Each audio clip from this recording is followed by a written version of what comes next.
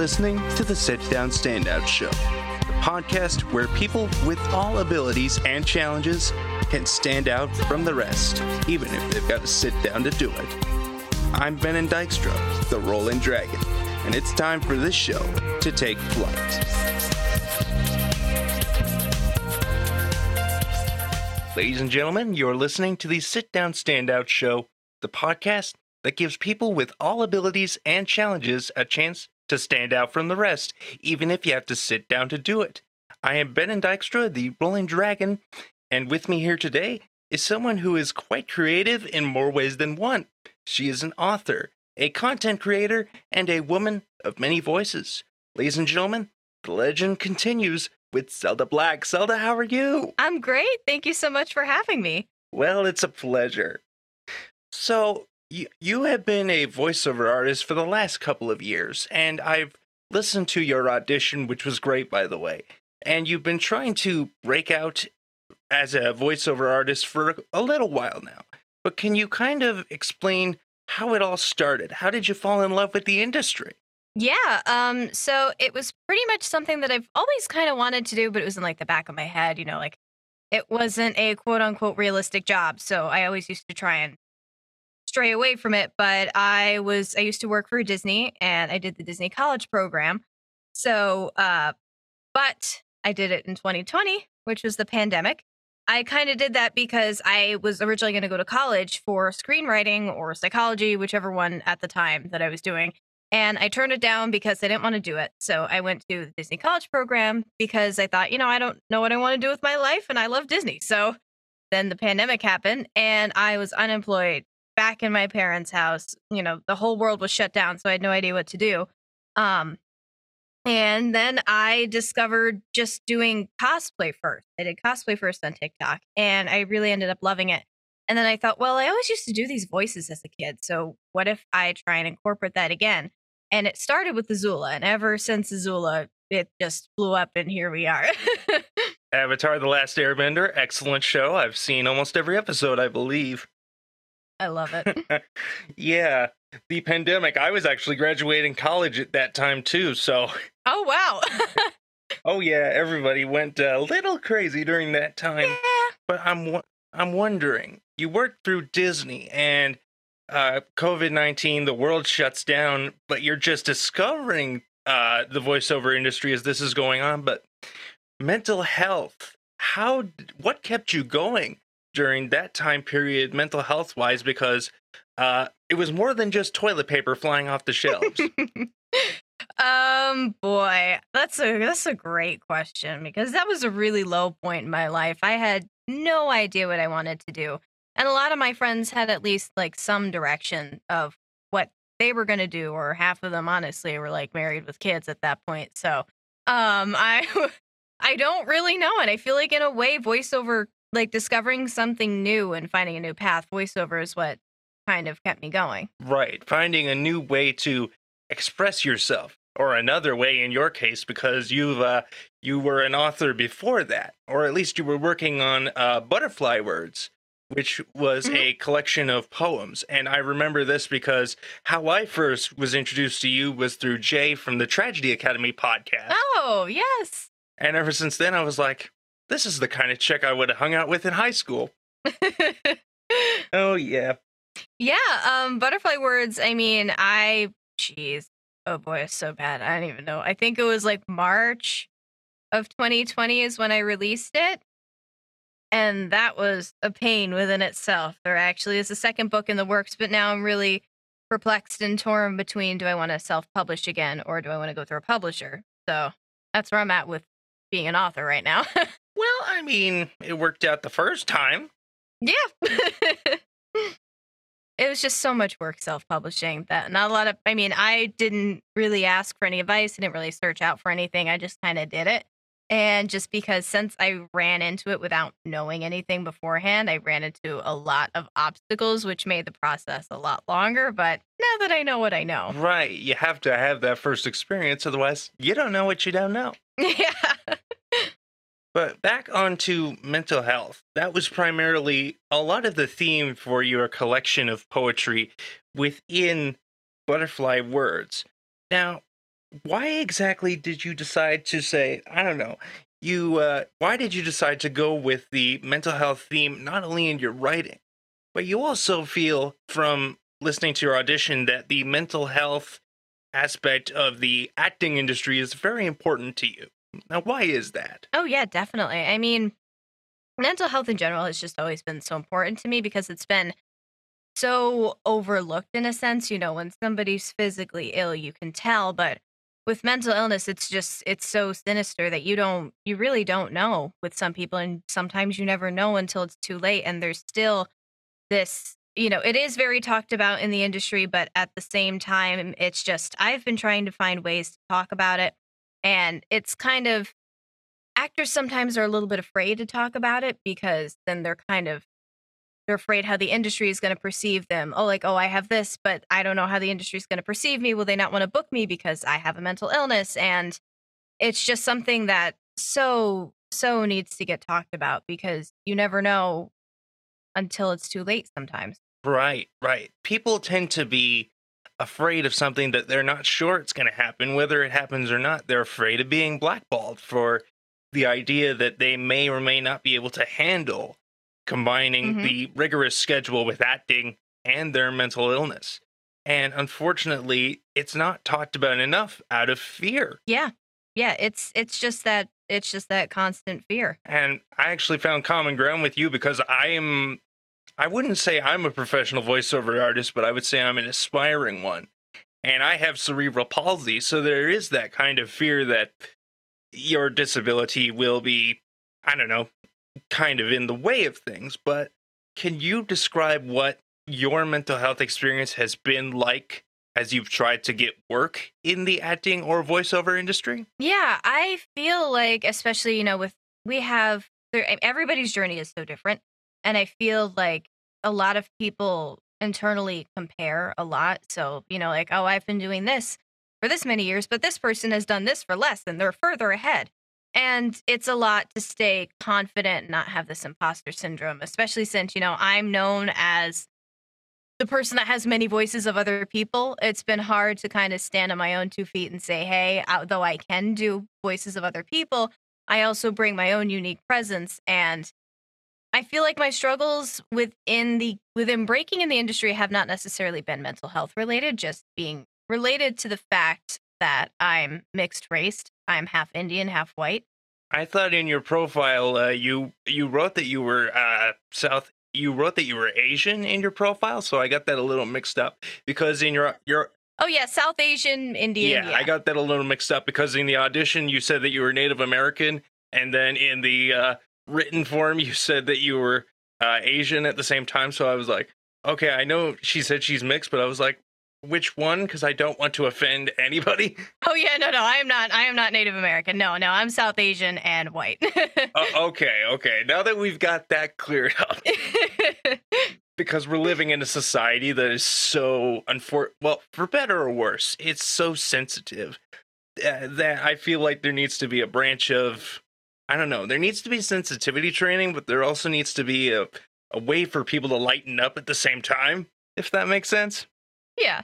Because it's like, you should be able to figure out when it's a joke and when it's not a joke. Exactly. Now, you have done a lot of different things. In school, you like to dress up in kind of Victorian costumes, from what I recall. You've done voiceover, you've written a book. Is there any form of artistic expression that you haven't tried that you would like to try? Hmm. I've always wanted to try graphic design just because I'm a social media manager on the side when I'm not doing voiceover. So, I feel like if I had that more of that knowledge that I'd be able to like bring more to the table just with stuff that I do for work. So that's always been something of interest to me, but voiceover is very expensive as is. It's very expensive, so I haven't been able to like save any money for like any graphic design classes or anything. I know that's why I've been hesitant to take any classes. I've always just kind of gone down the way of like, I don't know, audition and help kind of. I tried working with one coach, and he was a reputable coach, like with 20 years of experience. Oh wow. And he was charging like $100 a visit, and that's not a bad price. I was just like, I don't have a job, so that doesn't really work. Yeah, yeah, I know. Voiceover training can be really, really expensive. Hey, my fellow standouts, it's the Rolling Dragon Ben and Dykstra, here to ask you a couple of questions as we reach the halfway point in our program. Has life thrown you a curveball? Have you lived with what many people would consider unfortunate circumstances or unique challenges? How have you turned them around into something positive for yourself and for others? Is it your time to stand out from the rest? Well then, register as a guest at www.rollingdragonmedia.com and get ready to stand out from the rest. And now, for the rest of our story. Yeah, I think that's one of the few downsides of the industry. Now, I remember you mentioning that you would encounter issues of people saying that you were either too ethnic or not ethnic enough. Where do you think that? Because to me, it just sounds so ridiculous. Where the heck does that come from? The shorter question is, where the heck does that not come from? A lot. I mean, and mind you, everybody that's told me this is white. So I have never had any like Indian person say, "Oh, you're not Indian enough," or "You're too," never.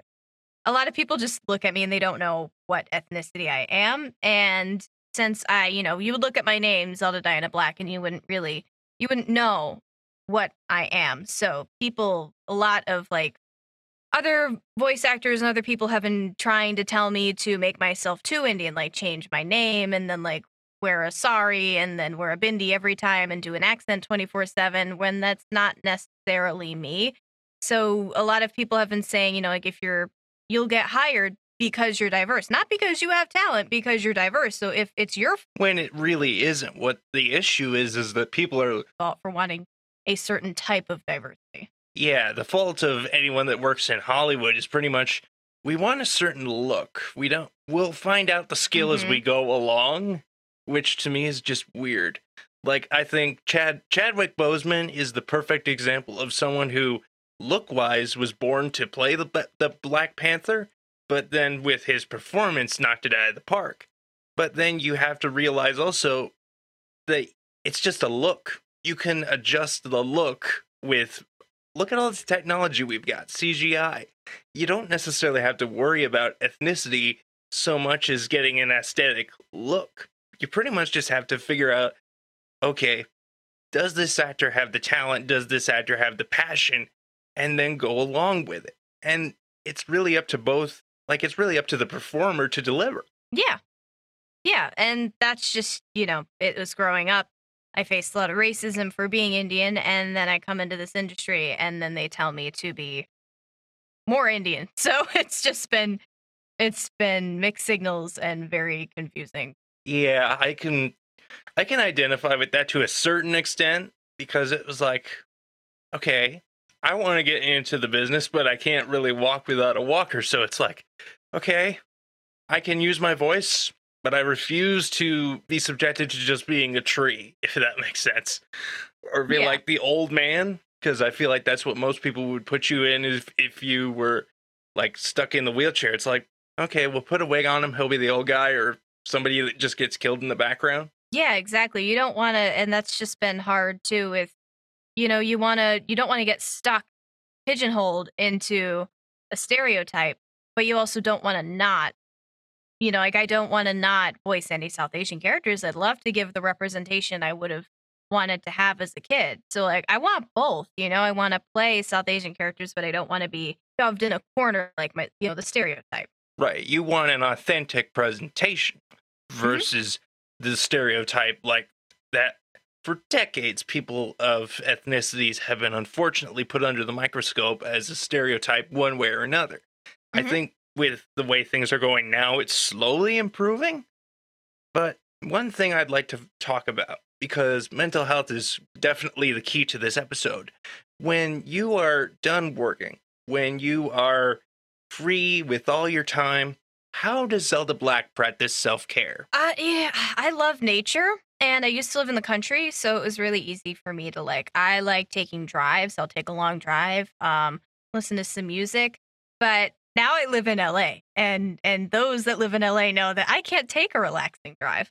So I usually try once a week to go to like a park or something, and then I'll just kind of sit somewhere where it's nice and quiet and try and just think about the week and recuperate because I'm a big nature person and it's been a big change living in the country all my life to the big city LA. I could totally understand that. I mean, I literally live out in the middle of nowhere in like Halliburton, Ontario, Canada. So it's like cottage country. So it can be very Yep. quiet. And then you would drive to Toronto. It's like crazy. Yeah. Oh, I don't know how anyone could relax in Los Angeles, to be honest, because It's hard. it's like Vegas. They don't sleep. Yeah, they don't. It's nonstop noise. I mean, thankfully I'm in a quieter spot, but it's nothing like the country. Right. So, in your audition, you mentioned going back to your roots and rebranding yourself, or at least you're in the process of trying to rebrand yourself. Can you explain a little bit about what that process is like and why you're doing it? Yeah, it's been a while, so I've since decided not to do it. And this brings it back to the whole ethnic question about um people trying to change who I am. And there was actually a lot of people, and it really shocked me the amount of people that were trying to change me. But there was actually two. There was two friends that were saying, like, this is who you are. If you don't want to change, then you shouldn't have to. So I was originally considering rebranding my last name to sound something more South Asian.